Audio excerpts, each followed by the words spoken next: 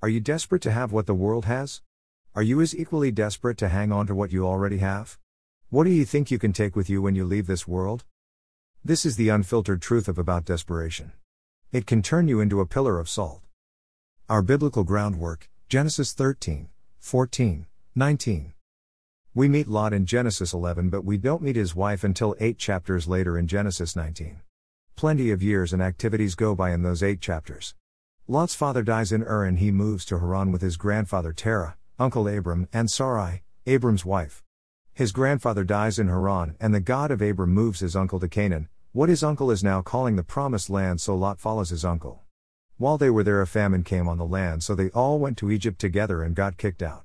Something to do with his uncle and aunt misleading Pharaoh and a miraculous disease on Pharaoh's house. Lot leaves Egypt with them and returns to Bethel. His uncle was very rich with livestock, silver and gold, but Lot only had flocks, herds and tents. Their herdsmen began to argue, so Uncle Abram came up with a brilliant plan to separate, because he wanted peace among them. He gave Lot first choice and he chose the Jordan Valley because it looked like the garden of God and it was well watered. He wouldn't have to work hard to find water, that's for sure. Did he have a desperate need to get out of working? Lot set up his tent near Sodom in the valley.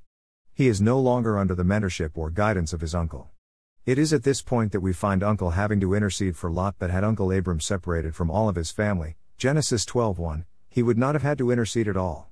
Lot moved from his tent near Sodom to a house inside Sodom. A clue about how desperate he was. Our biblical life lesson: a rapture-ready person is not desperate for anything of this world. Someone bound and determined to have what is pleasing to the eye or soul instantly is bound to become desperate when something negative happens to that which pleases them. In comes Lot's wife and daughters with the same desperate need, whether position or possession, no matter. They wanted what they saw and they wanted it now, even at the detriment of their own souls. The contrast between Abraham and Sarah, and Lot and his wife, is astounding. When you lose self-control over what you want, the unfiltered truth is that you are going to lose self.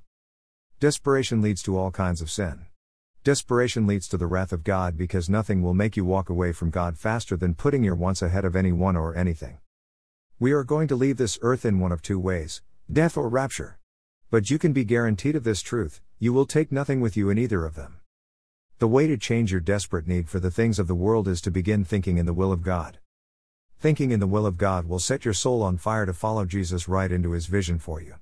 Nothing in this world can replace the feeling of fulfillment as you grow into who God created you to be.